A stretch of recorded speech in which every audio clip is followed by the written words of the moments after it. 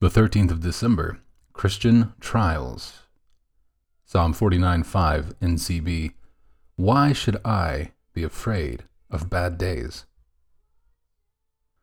Almost every day we get news of terrible things happening to Christian people within countries like India, China, in Africa, and several Middle Eastern lands. There seems to be no end to suffering that is inflicted upon innocent people simply because they love and serve the Lord and are different from those in power. For too many people, this world must seem a horrible place. When we think of that, it may seem a bit trite to say with the writer of Psalm 49, "Why should I be afraid of bad days?" Very many people are afraid of bad days because they suffer so much. So, was that writer wrong to say what he did? I don't think so, and I will tell you why. God knows the wrongs and the sufferings that people have to put up with, and He cares for all His people who are caught up in the conflicts going on in the world.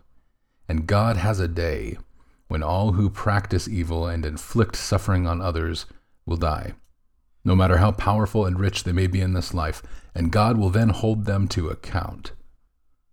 But God will save my life and will take me from the grave. Verse 15.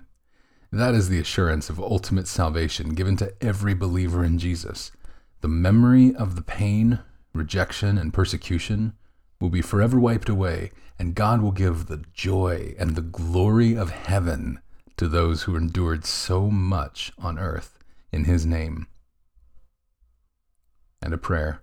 O Lord, I pray now for all those who are suffering because they are Christians. Please keep them strong in their faith and help them.